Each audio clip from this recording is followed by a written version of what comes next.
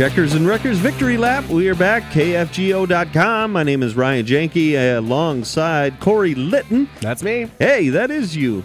We've got another jam-packed episode of the podcast this week. Going to have some results from some ice racing around the region. We're going to have an interview with Nick Skalicky today.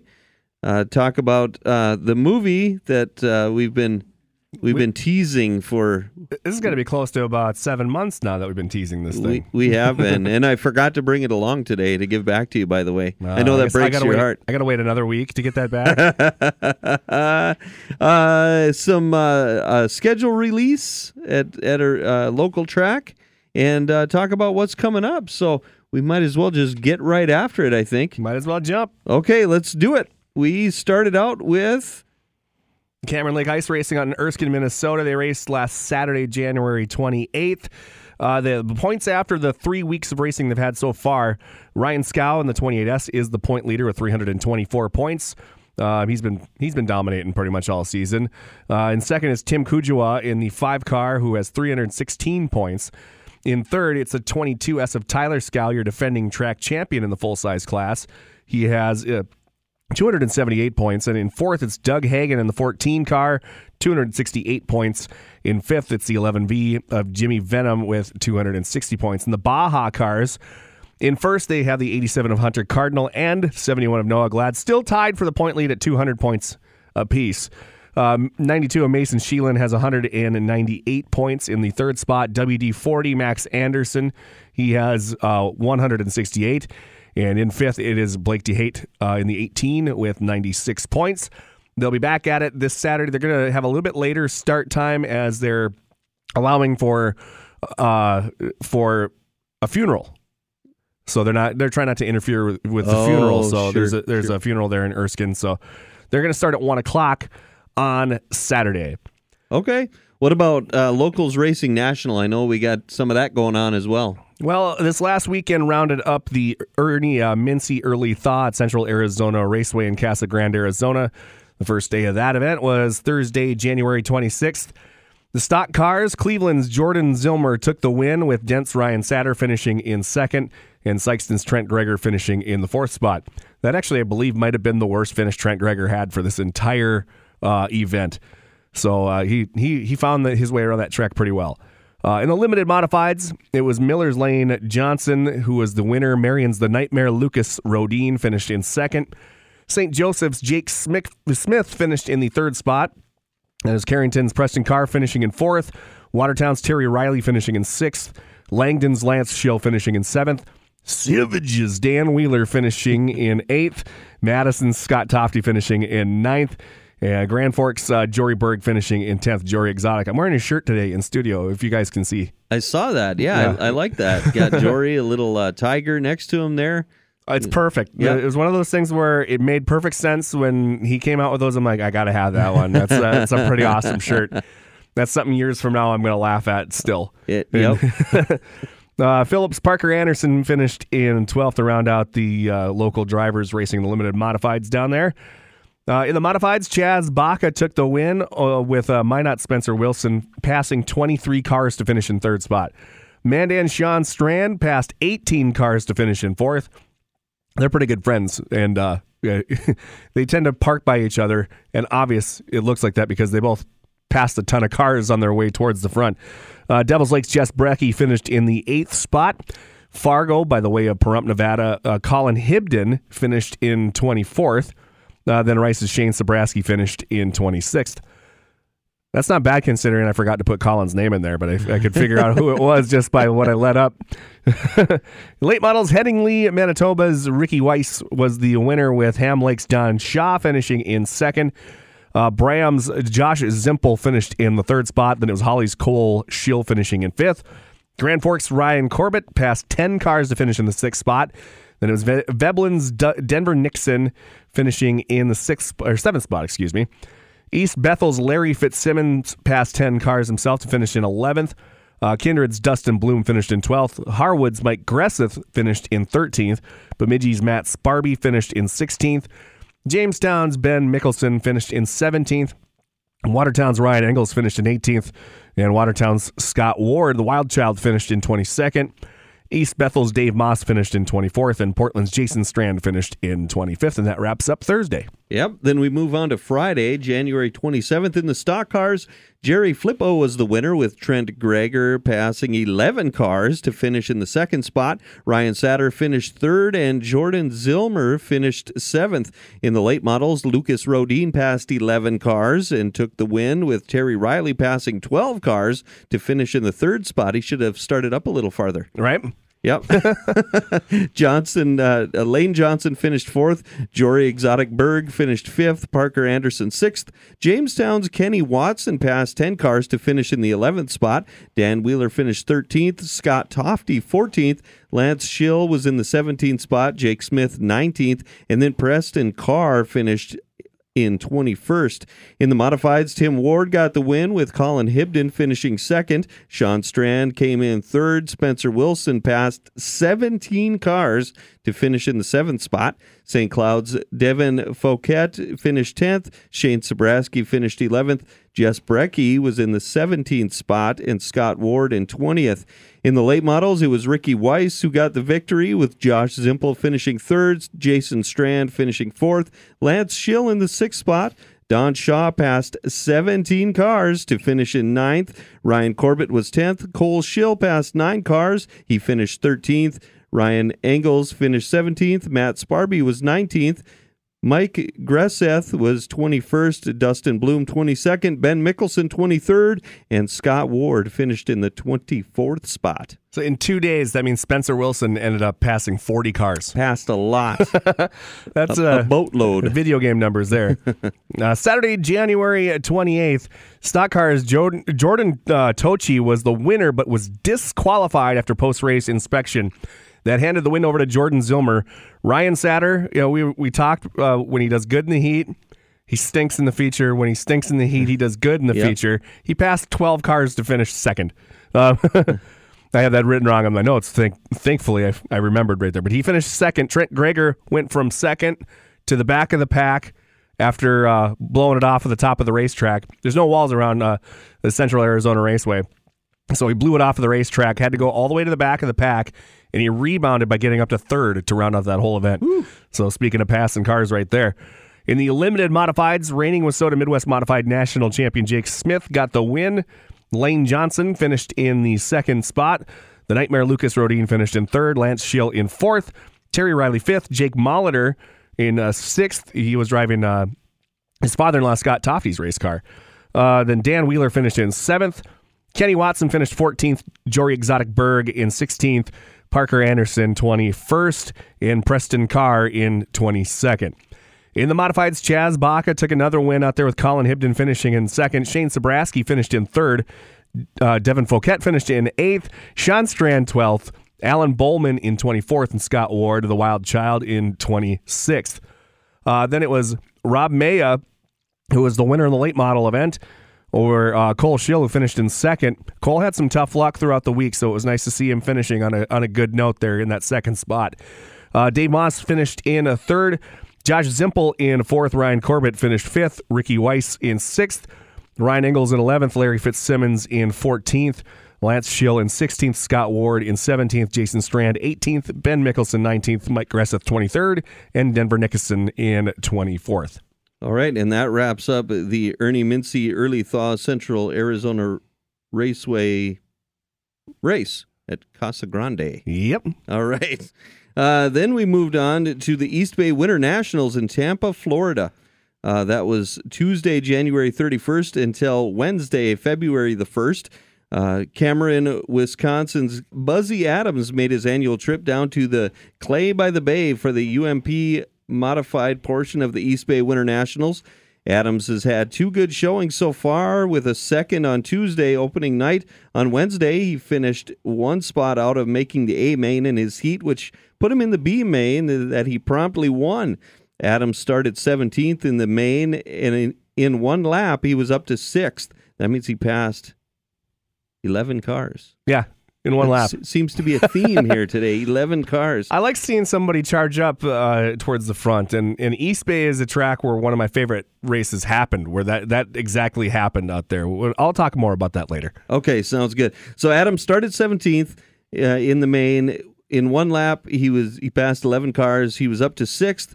In 4 laps, he was up to 4th, and on lap 9, he took the lead. Travis Varnador was able to get the lead back from Adams on lap 11 and held on for the win, with Adams finishing in the 2nd spot. Still a good run, I would say. Yeah, you can't be mad at that one. No, not at all.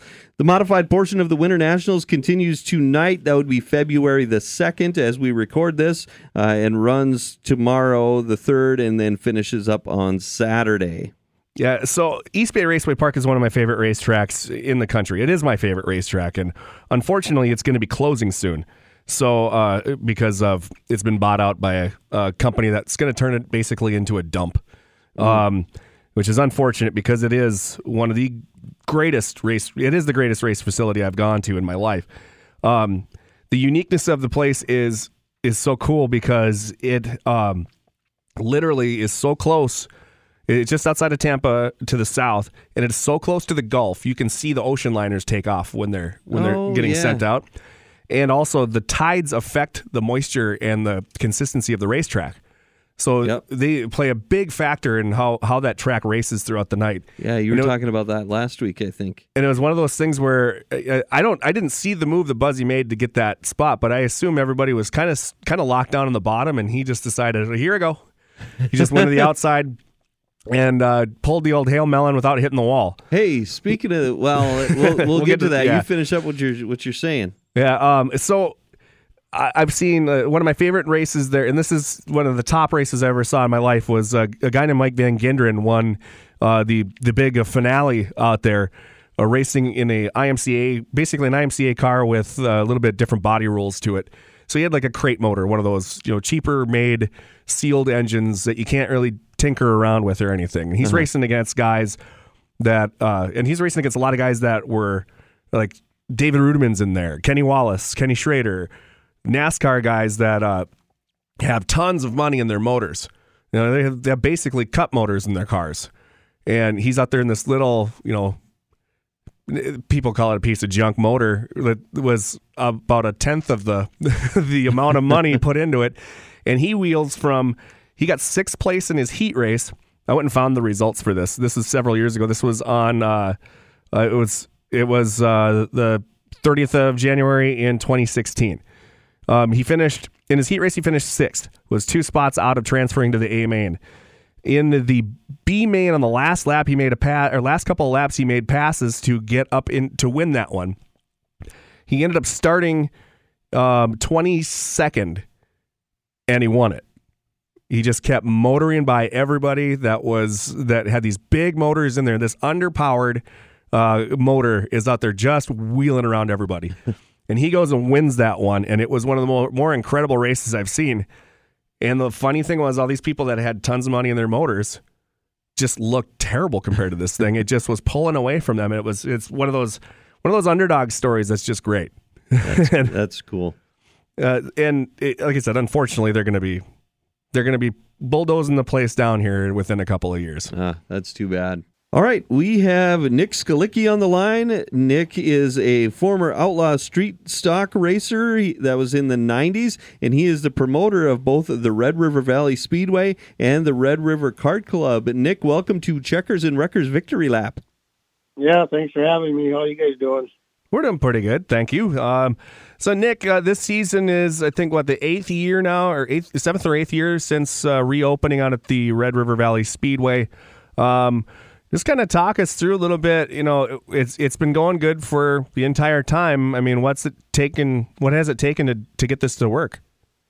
Oh, it's a lot of work, and it doesn't get easier. You would think it gets easier, but I think it gets harder. You're always trying to improve on everything you're doing from year to year, week to week. You're always tweaking on things, and I think sometimes it mentally drains you in a sense because you're always trying to improve it. scheduling big races is not as simple as just calling somebody. It's a lot of logistics. It's got to work more for them than it does you. You don't always get what you want, but you gotta take it when you can get it. Okay, so just starting up this year, I guess we can look forward at the schedule. What I know you're not totally completely finished on it yet, but how about we just go step by step through what we got going so far this year? When does the season start? Well, we want to start testing and tuning towards the end of April if we can. Weather dictates all of that. Season opener, we're shooting for May 5th. I think last year we started towards the end of May, so we just kind of roll with, whatever Mother Nature gives us. So, we kind of really get ramped up around that 26th is, a realistic time, weather permitting. But if May 5th allows, we're going to go. So I start kind of planning our themes and stuff more the first week in June because I know the weather should be better by then. So then everything makes more sense. So like our June 2nd is kind of one of our first nights. It'll be a first responder night with fireworks. That's always Dino from Star. He does a whale of a job on that. So we're going to keep doing that with him. June 9th, we're going to do the Bison Battle again. It sounds like June 16th, we're doing the Kingpin Clash with the stock cars. They put on a whale of a show the last couple of years with that. And then another race I'm excited for is the 23rd, where the Minnesota Sprint Series is coming back. That's the Race Saver program. They were here 2 years ago, and that was when we only had 4 cars, and I think we were close to 16 as a group. So now we should have a 24-car field, which that'd be pretty cool to see that when those guys come. Yeah, and then, going back to that, we just started that class 2-3 years ago, and 2 years ago. Yeah, it's just exploded. 4, now, we're about 10 to 12. I got a couple of travelers that come. I think we lost one guy this year. He's going back to something else. But I think I'm picking up a couple more. So I think we'll be about where we were last year, which, it is. I'm pretty happy going from 4 to 10, 10 to 11 in 1 year or in 2 years. That's pretty good. And that's kind of like when you started the stock car class out there. We started with 4, and it just exploded. And we're at the point where now we almost have to do B mains to get a full field now. We have to almost whittle them down. So, I mean, were you thinking that this was going to be a possibility when you started up that 305 Race Saver Sprint class, that it could progress the same way as the stock cars did? Not right away. It scared the death out of me because it was kind of my brainchild. So Jake kind of kept looking at me wondering if this was going to flip, and I'm like, but I think when you start a new class, people want to see the product. And the same thing with the stock cars. Really, guys knew about them, or guys raced Wayzata at the time, and then they did the conversion. But now that they're in it, they love it. And I think the sprint car is a good fit. I hate using the word affordable, but they are affordable in a sense, compared to the 410 or 360 car. But everything is the same other than the motor. But, speed wise and watching them race, to me, I don't see a lot of difference. And Jared runs the scoreboard, and he's telling me lap times, and they're not much slower than the 360 to the 410s. And that's kind of a way to boost up, starting this class is kind of a way to, stepping stone to get kids into a wing sprint car class and kind of leading them up to like the NOSA sprint cars around the area, or maybe even World of Outlaws, right? Yep. It's a feeder program. It's same, with the Legends. I get a lot of go-kart kids that will go into that, versus a bigger car. And then if after a few years, if they're going to make the transition, then they're ready then. Okay, so from the Minnesota Sprint Car Series coming into town, what do we have coming up after that? So then we're going to throw a corker in there on Wednesday, June 28th. All late models are coming back. And the support class will be sport mods, and we're going to do that 40-lap Sanders sport mod race. That'll be on that Wednesday night also. So it'll just be them two classes. So, in theory, it should be a lot of, we don't get a lot of yellows. It should be a pretty quick night, and that's what our goal is, being on a Wednesday there.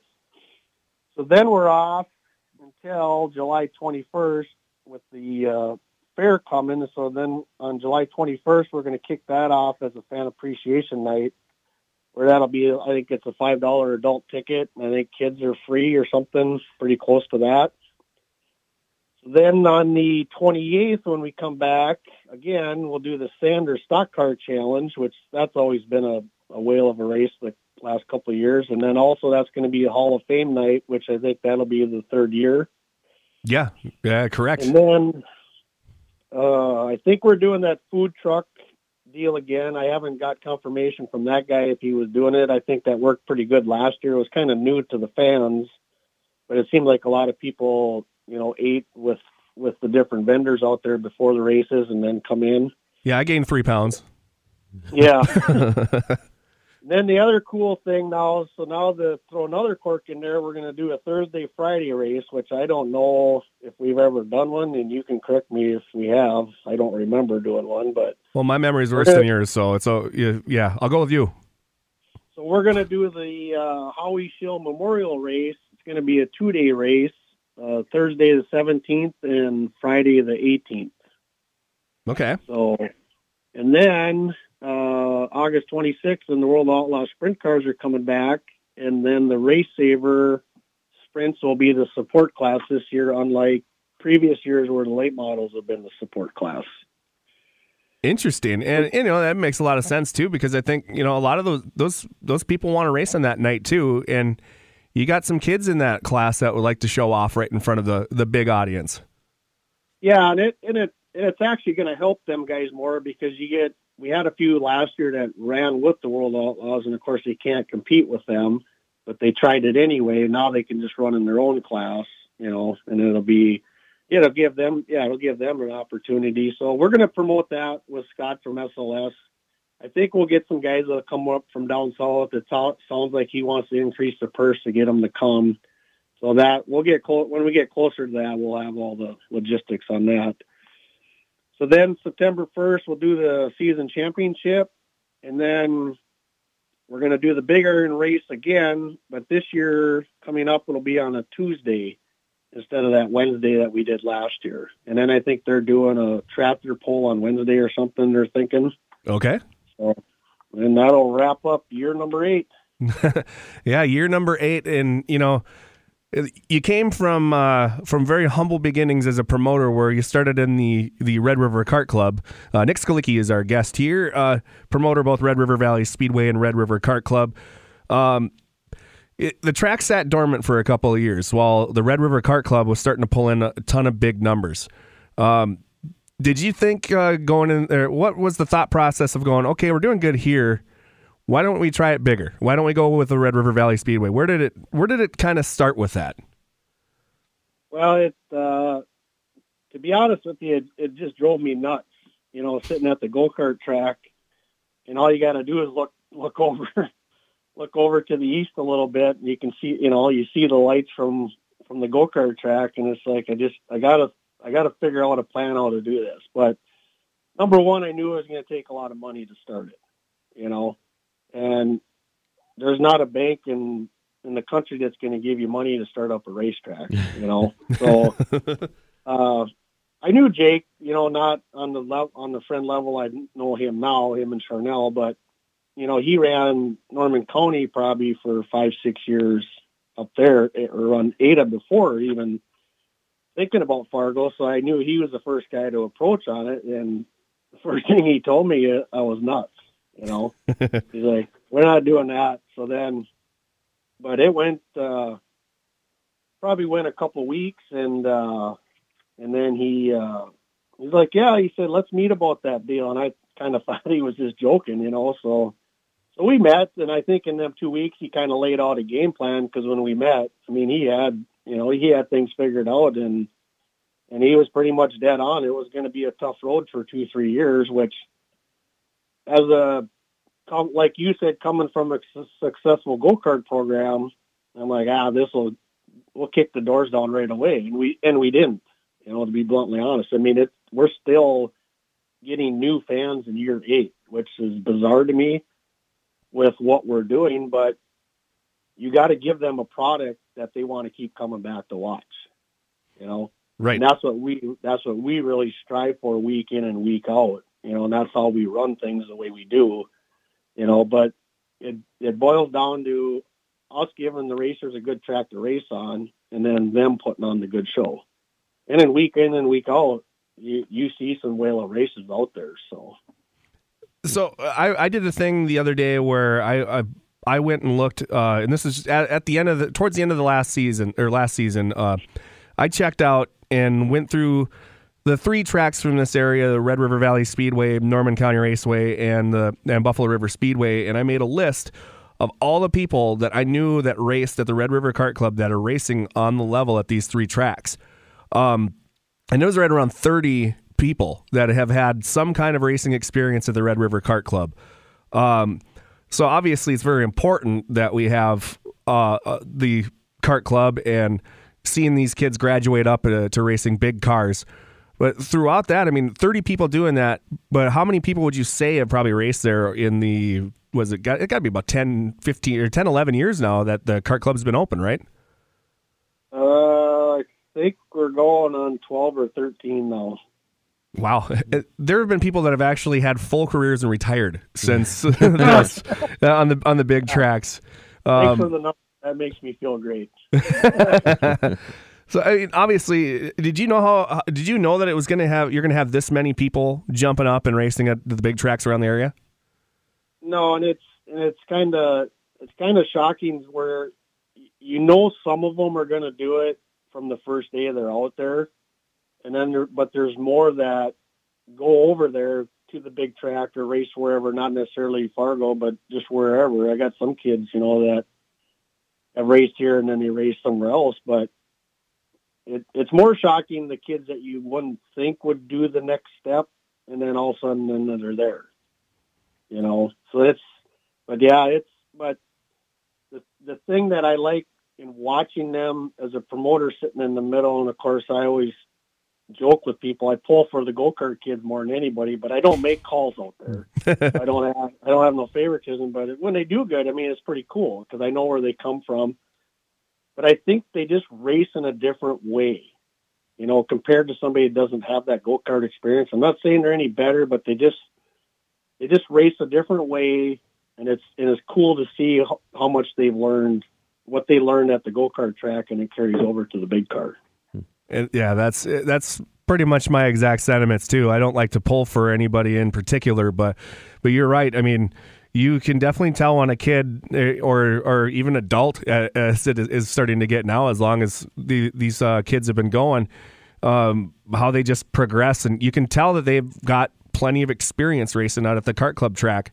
So if you get people that are going, oh, they race go-karts over there, that's cute. I go over to Thunder Road a lot. What do you tell somebody when they think that the go-karts are going to be like that? Yeah, you get that all the time. And what's really funny is I'm very good friends with James Tandesky from Thunder Road, and so are you. Is I laugh how a go-kart kid. So we pass out cards to Thunder Road. You go out there and you do a game, you get a game free. And I always get a kid every year. Well, that doesn't do me any good because they won't let me drive their go-karts because I'm not tall enough. But I can race here, Right.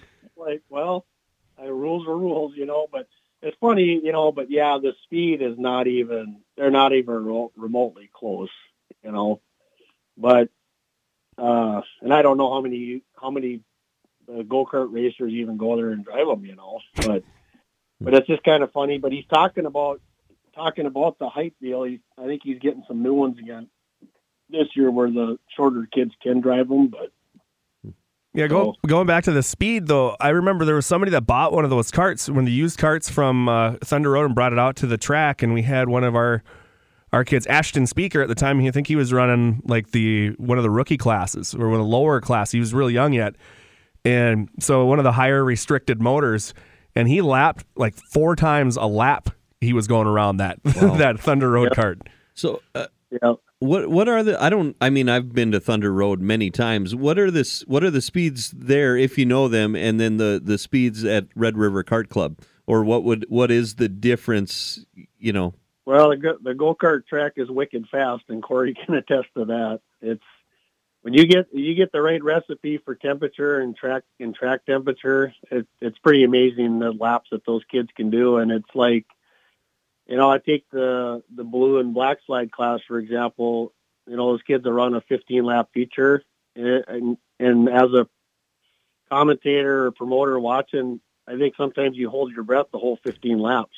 Because that's how quick it goes. It's like watching the World Outlaw sprint cars and they go green checkered almost, and it's like, wow, those guys just did that, and the way they, stick their nose in there and they back out of it, or some kids push it a little bit too much and they go to the back, but the speeds are just crazy. I mean, it's crazy fast. It's almost too fast, but I think it teaches them for the next step in the depth perception and and that's where I go back to the big track. It's like these kids will drive in so much deeper than anybody else or farther into the corner. And it's like, wow, where do they, where they get it from, but it's amazing to see it, to see the product when they're doing it. It's crazy to watch.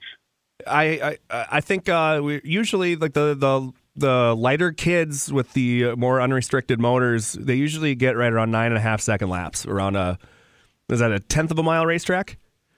Yeah, I think so, something like that. So basically, yeah, they're flying. Yeah, wow. they're flying practically. They got 2 seconds to think about what they're doing in four aspects of that track. So things happen pretty quick, and not knock on wood, we haven't we've had some wrecks, but nothing terrible. So sure. I know personally you can hit real hard. And going back to the breathing part, I had to tell myself when I was racing, I had to remind myself to breathe because even when you're in the seat, you don't think you are. You get to a point where it's like where you start hurting almost because you're going so fast. The G's that you hit in the corners, I mean, your body takes a pounding on those tracks. And when I finally supposedly there's a study, or there was something out there a few years ago, and I can't find it, but a go-kart weight to horsepower ratio is more than what a sprint car is, like a World Outlaw sprint car, supposedly, but I can't find it. I know, but I heard that. I know personally that in the class that I raced in, the heaviest part was the driver. Yeah. And then back to accidents. Let's talking about, and that's what happens in a lot of the wrecks is they get the wind knocked out of them, or their ankle bone hits something, or their elbow hits the motor or something. And that's the only thing. The downfall was karting, and that's the biggest shock is, and that's where we throw the red just like anything else and stop the races, and we got ambulance there and everything. So. Once you get them through, that they're okay, and your elbow hit the motor, and then they realize, it's not, their elbow's not broke or whatever, then most of the time, and Corey will attest to this, most of the time they put their helmet back on and they go right back into the race. And it's like, that's pretty cool, That is cool. So we were speaking with Nick Skalicky. Nick, back to Red River Valley Speedway. Obviously, there's been a lot of changes over the years. What improvements, if any, have there been from last season to this coming up season? Well, the biggest thing is that building's gone in the middle. They got more views and likes than the World Outlaw sprint cars coming. So, that was pretty. That was an undertaking. So what they're going to do is they're making we removed the building from the middle. First, they were going to tear it down. We approached them. If we move it, can we have it? They said, yeah, go ahead and move it. So we got Schmidt movers on board. Of course, they were busy, so they kind of did it after hours or whatever for us. Moved it to the back, so that's gone. We're going to use it. Basically for storage. Chad from All Finished Concrete, they have their snowmobiles in it right now for testing and stuff like that.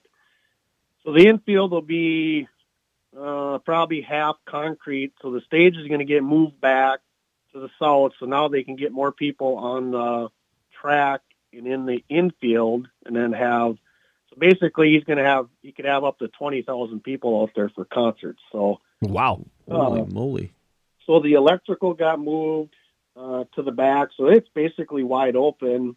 Our signage is all gone, but we're going to do signage on like portable stands. So we got to remove them during the fair because you got to keep in mind the whole middle is going to be wide open for them. But even when we put our signs back, it's not going to block anybody's view. So don't think that. It's not going to be, it'll be similar to what we had before, except everything's got to be portable now. Okay.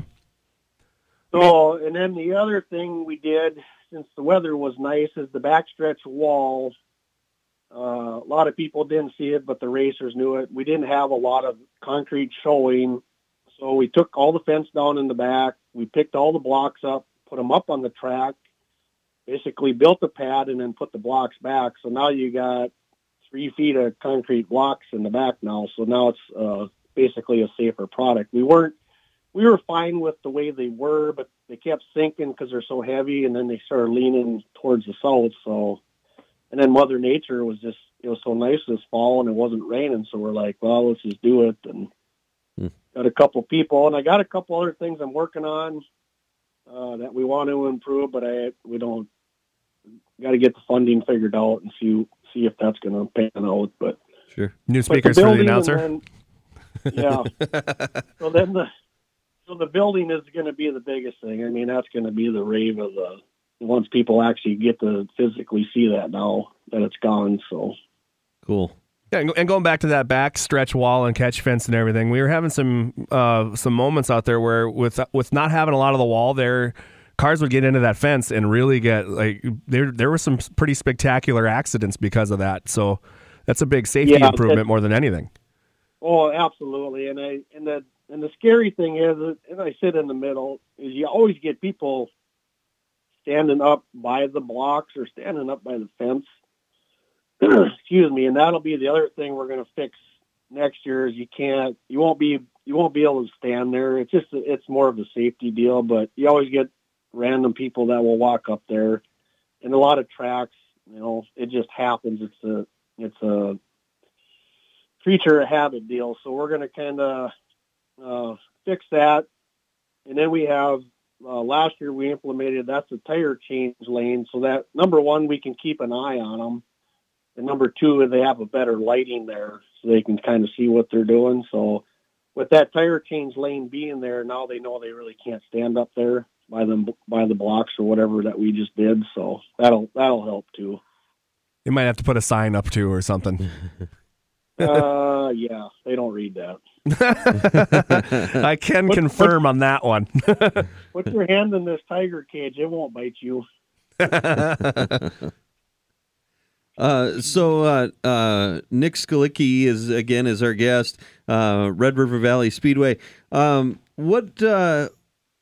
would you like to let the folks know? Something that we haven't asked you. Where can they learn more? That you laid out some of the schedule. There'll be obviously a release coming and everything. Where can people keep updated and anything else you'd like to say about the coming up season? You can go to our website, redrivervalleyspeedway.com. Basically everything is on there. And then once we get going into the season, and Corey knows this, each week the theme changes. You got different sponsors that he plugs and different sponsors that we promote from week to week. So just kind of keep an eye on or link to our Facebook is kind of our lifeline right now. We don't overindulge you. We don't send you a lot of garbage. We just send you what you need to know prior to. If the weather's not cooperating, just keep an eye on that. We'll push things off till 2-3, or we'll go into the race night if we think we can sneak it in. So that's kind of, I just kind of push people to that to keep an eye on us. Schedule-wise, I would say probably by the end of February, we'll release that. We want to make sure we're 100% set in stone per se, because as soon as you send one out, there's a bulk of people that live by that one, and it always comes back to haunt you if you change things. So that's why we're pretty reluctant to sending something out that we're not 100% certain on, but the dates I gave you are set in stone. It's just a matter of plugging in a few themes here and there, or what we're gonna, or specials and stuff. I'm still working on the hobby stock special for them guys. I started that last year, which I think 3 years ago. I'm just adamant that each class has to have their own thing, and I always felt bad for the hobby stocks that they never really had their show, and we try to work with other tracks, but they got their own schedules, and not everybody runs hobby stocks. So I'm just I got a couple sponsors lined up last year, and we did an 8 at Fargo, and I don't know, Corey saw both races. It was pretty stellar, and I got some travelers that come that haven't raced here. So that was pretty cool. But yeah, go back to the website, and then we do TV commercials and stuff like that each week, and plug the sponsors with that. So no, it's been pretty good. It's just started getting a hold of sponsors now. I've started doing that here the last couple of weeks to get things lined up, and then hopefully Mother Nature will cooperate here. This cold weather's got to go away for a while. Yeah, no doubt. Fine with that. So, Nick, a couple more things before we let you go here. What are your ticket prices and start times for your regular race nights?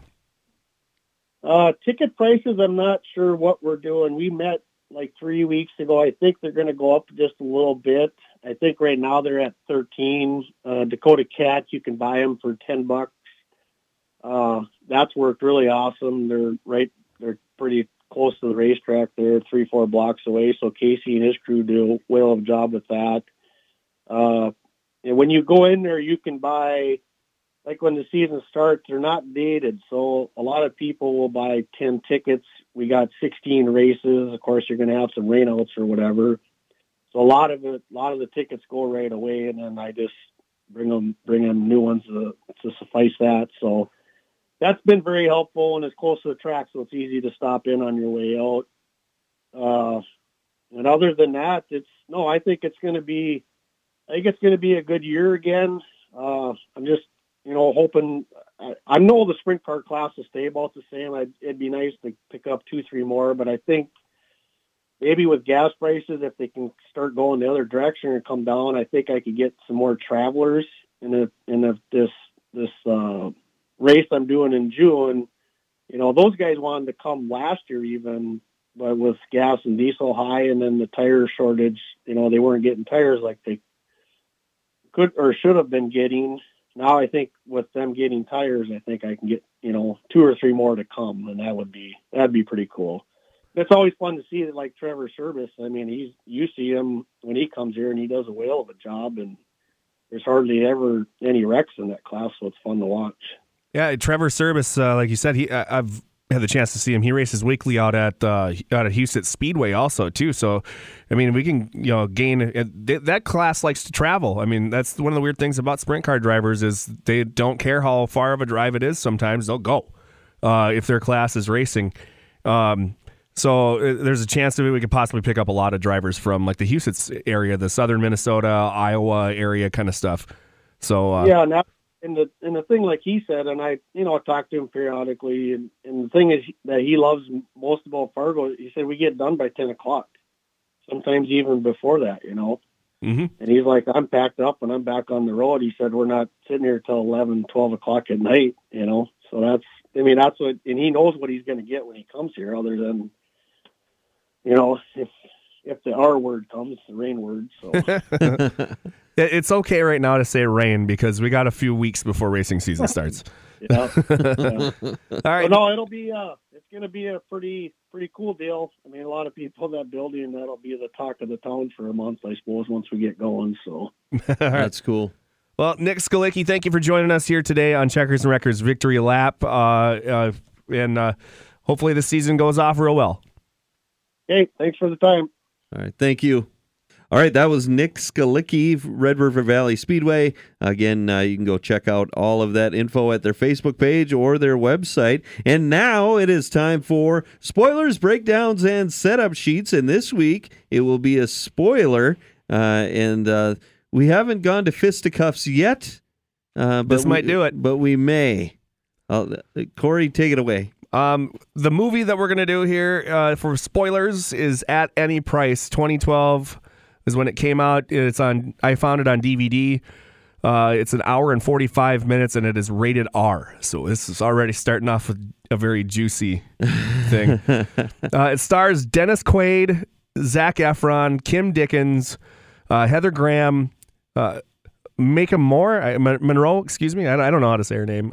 Clancy Brown is in there as well. Henry Whipple, not Harvey Whipple. Henry Whipple, who was played by Dennis Quaid, is a shady farmer, horrible husband, and he's not a great dad either. He gets into a turf war with the prison guard from Shawshank Redemption. That's Clancy Brown, who he blames for getting him investigated for illegally selling illegally cleaned seed to his customers. He is also cheating on his wife with Heather Graham's character. This is a recurring theme throughout the movie. Dean Whipple, who is played by Efron, doesn't want to be a farmer. He's that typical rebellious teenage kid who's actually 20 in the movie, but he wants to be a race car driver instead. So he races in Iowa's booming figure eight racing scene, which is shot at Sycamore Speedway, not actually in Iowa. I consulted with my good friend Chad Meyer, who is an announcer from Iowa, and I asked, where do they have figure eight races in Iowa? And he said, I think I know of 2 tracks.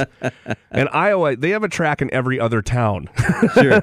So maybe 1 or 2 figure eight racetracks in Iowa. This makes sense. He takes the next logical step and moves up to ARCA, which is racing at the Iowa Speedway, played by Iowa Speedway. Okay. Actually, I think there are some scenes shot someplace else in that too. Looking at some of the shots where it's like, wow, there's a lot of banking there. Wow, there's no banking in that same exact corner. I think there might have been. I don't know much about Iowa Speedway. I watched a couple of races there. It seems a lot more sweeping than it is high banked. Okay. At least to me, but it looked like some of the scenes were shot at like Rockingham. Okay. Looking at some of the stuff because the track looked really worn out and really high banked like Rockingham does. But he blows his tryout. He goes into a depression, cheats on his girlfriend with Heather Graham's character, crashes his race car into a tree, murders the son of the real rat getting his father investigated, who is played by Eddie Harris, the old pitcher on Major League, the guy with all the the guy that threw spitballs and stuff. Yep. What was it? Yeah, a little bit of Crisco on his shoulder. And he eventually turns into Ted Bundy. If you look at, I did a lot of this through. I got a lot of my notes and stuff by reading the Wikipedia stuff. So I was on Zac Efron's page, and sure, he does eventually play Ted Bundy in real life. Oh, in another movie. I was like, you are embellishing the facts here, my man. But now I get what I'm you're bouncing saying. around. What can I say? This movie was the last movie that Roger Ebert gave a 4 out of 4, and I honestly think this tarnishes his legacy. That's wrong. I think it does. 2012 was supposed to be the year that the world was going to end, and honestly, it couldn't even stop this movie from being made. In my opinion, this movie stinks. It starts with a fight at a funeral, and it really doesn't get better from characters after that. They don't do anything better after that. Well, okay, so it's not a racing movie. No, first of all, they really, really oversold the fact that this is about racing. Yeah, it's not a racing movie, and I went into it without reading any review. I like to watch movies, documentaries, things like that, without knowing anything about them, so that nothing is swayed, nothing is spoiled for me, nothing like that. You don't get your expectations up right away. Well, and I don't have an opinion on it. And so you gave me the DVD, which I will give back if you want it back. Otherwise, I'll keep it. Otherwise, I'll throw it in my collection. I liked it a lot, and the reason I liked it a lot, like I said, it wasn't about racing. It certainly wasn't a perfect movie. I don't know if I'd have given it a 4 out of 4. I thought it was really good, and I thought that the theme of the movie was more a man getting himself in deep, and then rather than doing the right thing and turning things around, he continued to figure out how to dig himself deeper.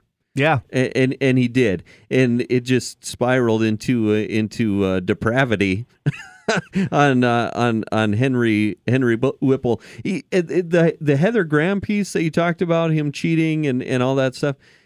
That is one part of the movie that I had a problem with because she was shoehorned into that movie. It brought nothing to the show, No. other than to continue to point out that Henry is a dirtball. Right, but at this point, it's like, could we have done something else? More racing footage. Yeah, so that part of the movie, I was like, well, why is she here? I thought maybe eventually something would pop up with her, but it never really did.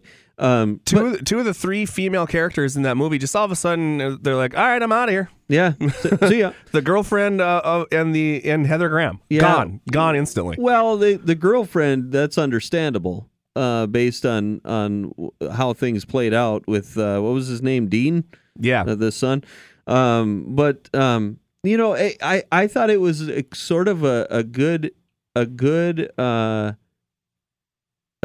what I can't think of the word I'm looking for, but just a good movie that on the subject of people who are. He was selfish. He was just a selfish jerk, and you brought it up. Terrible husband, terrible dad, terrible person in general with his business dealings and all that kind of stuff. No redeeming qualities. No redeeming qualities, and I don't think I think later in the movie he kind of figured it out, but the movie. The movie, sometimes you hope for that sort of redeeming thing or that moment at the end of the movie where, okay, he got it now. He realizes what kind of life he's been living and how terrible of a person he's been, a dad, all that kind of thing, and he doesn't. I think he kind of gets it. There's one scene towards the end when all of a sudden Zac Efron's character turns into he's like, I am now a farmer. Like he's given up and he's gone into full mode where I'm trying to really remember this from when this happened, but it's right at the end. And you see a look on Dennis Quaid's face where he's like, what have I unleashed on this whole world now?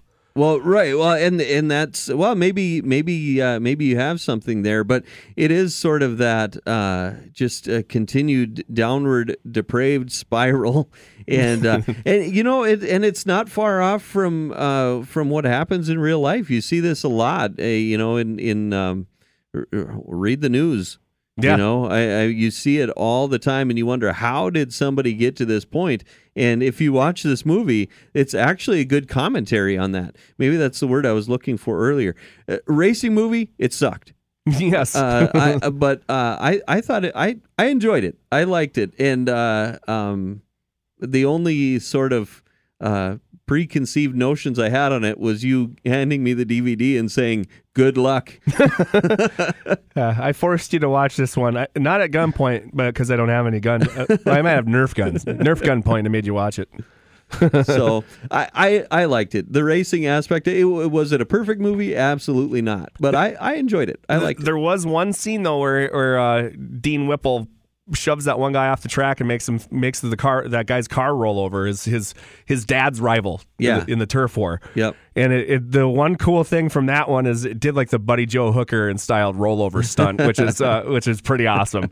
That's probably the one thing I really liked from racing footage in there. Yeah, the racing question that I take out of it, I didn't think that figure eight racing was actually a thing, but you're saying it is? It does happen. It's not as it's more of still of a novelty version of racing around the area, around anything I've seen. I don't know where the nearest figure eight racetrack is. Jamestown Speedway is set up like it could be one, but they haven't done it in decades. It's dangerous. It's very dangerous. Yeah. Yeah, it's in Wreckfest. That's one of the things that you got to do is win a lot of figure eight races or their versions of it. Sure. I know there's a raceway park that used to be in Shakopee that had figure eight racing every week. I want to say Elko Speedway is probably one of the closest figure eight tracks Okay. that actually still runs at least something. I've heard of figure eight bus racing, which that terrifies me to even think about. Yeah. Those aren't purpose built to wreck. Yeah. Other than that, I mean, and like I said, Chad Meyer said, I think I know one or two figure eight racetracks, and they're nowhere near Decatur, Iowa, where they were portraying this from happening here. Yeah. So, yeah, watch it for yourself. See what you think, and let us know. I do say go watch it anyways. And for the flag rating system that I have, I give it the layover flag, the blue and yellow one that says. It says you exist, but something better is behind you and about to get by you. So yeah. All right. So where would a green flag come in? A green flag, that's if it's a really awesome movie. Oh, okay. Well, we don't want that. We can't give it that. No. But back to Roger Ebert. A lot of times critics, food critics, movie critics, all that kind of stuff. There will be a lot of movies that they rave about, and I've seen, and I'm like, I don't get it at all. And there's other ones that have gotten bad reviews that I'm like, that was really good. And Roger Ebert is one of those guys because one of my favorite movies of all time is The Usual Suspects, and he ran that movie into the ground. And I thought it was a fantastic movie. Yeah, there are a lot of terrific movies he hated. Yeah, for sure. I remember that. So this one, yeah, whatever the flag is that I would say, hey, go watch it, see what you think. I enjoyed it. What flag would that be? Well, I mean, we can use we should have probably came up with a designation on all the flags. I've only given reviews on movies I've really liked so far. This is still in its infancy. Yeah. We can work this out. Yeah. I don't know. It's not the greatest. Caution flag? Well, green flag, I would say green flag, because checker flag is the best. Is a winner, we'll go checker, chicken dinner. Yeah, okay. You're the winner if you get the checker flag. Green flag, go watch it. That's what I give it. Yeah. All right, cool. I give it the layover flag. All right. Again, go watch it. It deserves to exist, but something better's just around the corner and closing in fast. All right, that sounds good. So there is your spoiler for the week. We got some... a schedule that came out recently, right? Yes, the Dirt Race Central. Wow, I can spell that one good on here. The Dirt Race Central Street Stock Tour it just released their schedule the other day. It's the 2023 Dirt Race Central Street Stock Tour, previously known as the Steffes Street Stock Tour. Saturday, May 27th, Sunday, May 28th kicks off the tour this year with the Vikings at the Viking Speedway in Alexandria, Minnesota. Friday, June 2nd. Saturday, June 3rd, that'll be the I-94 EMR Speedway in Fergus Falls. Sunday, June 4th, right after EMR, I-94 EMR Speedway, they go up to the Buffalo River Speedway in Glendon. Thursday, June 8th, will be the Cheyenne Speedway in Lisbon. Friday, June 9th, will be Brown County Speedway in Aberdeen, South Dakota. Saturday, June 10th, will be the Jamestown Speedway. Thursday, June 29th, Cheyenne Speedway in Lisbon. Friday, June 30th, Saturday, July 1st, they're back at the I-94 EMR Speedway in Fergus Falls. Friday, July 7th, will be River City Speedway in Grand Forks. Then Saturday, July 8th, will be Greenbush Race Park in Greenbush, Minnesota.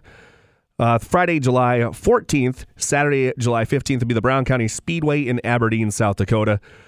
Thursday, July 20th, they make one stop down at, this is the southern swing for them. It'll be the Yellow Medicine County Speedway in Canby, Minnesota. It's the only track on this whole schedule I have not been to yet. So that's an interesting one out there. If it opens up for me, I might go down there and check it out.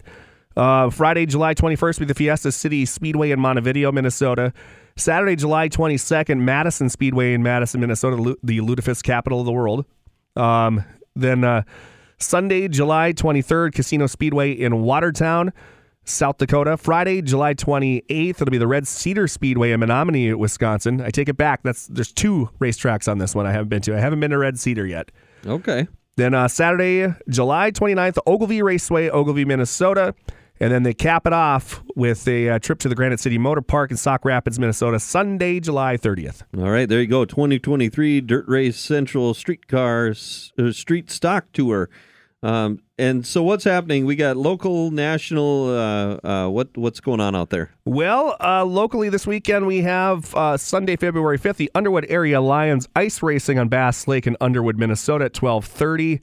Then nationally, Sunday, February 5th, the NASCAR Clash at the Coliseum, 7 p.m. on Fox.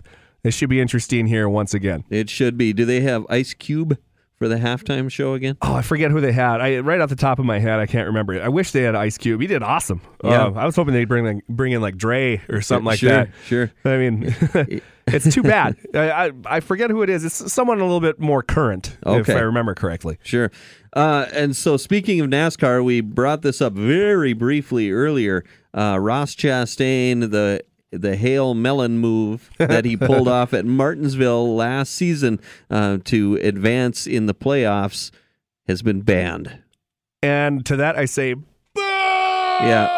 Agreed. We can agree on this. Yeah. We can end the show on an agreeable note.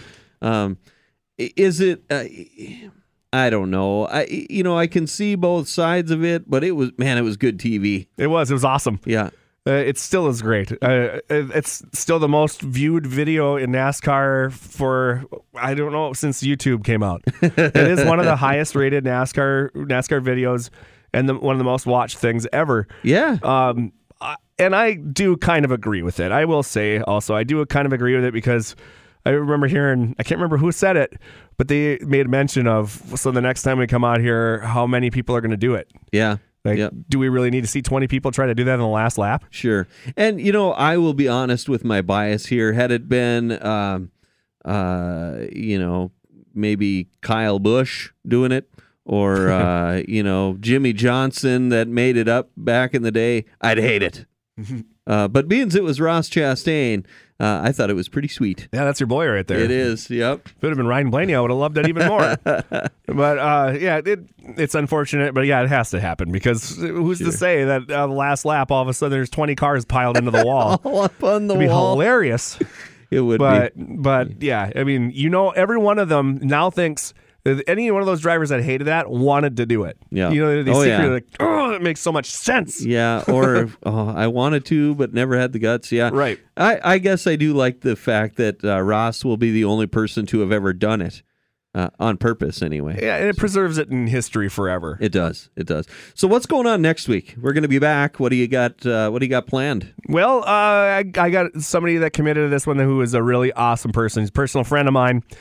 He is the legend, luscious Larry McFall, the announcer at the Nodak Speedway in Minot, Williston Basin Speedway, and the Estevan Motor Speedway. He's a Hall of Famer at the Nodak Speedway Hall of Fame. He was a former tennis standout in college, in high school and college, a former hockey goalie. His nickname was Stonewall McFall. Former Minot Mallards general manager. That's a baseball team that was in Minot. A former pro wrestling announcer. Sheesh.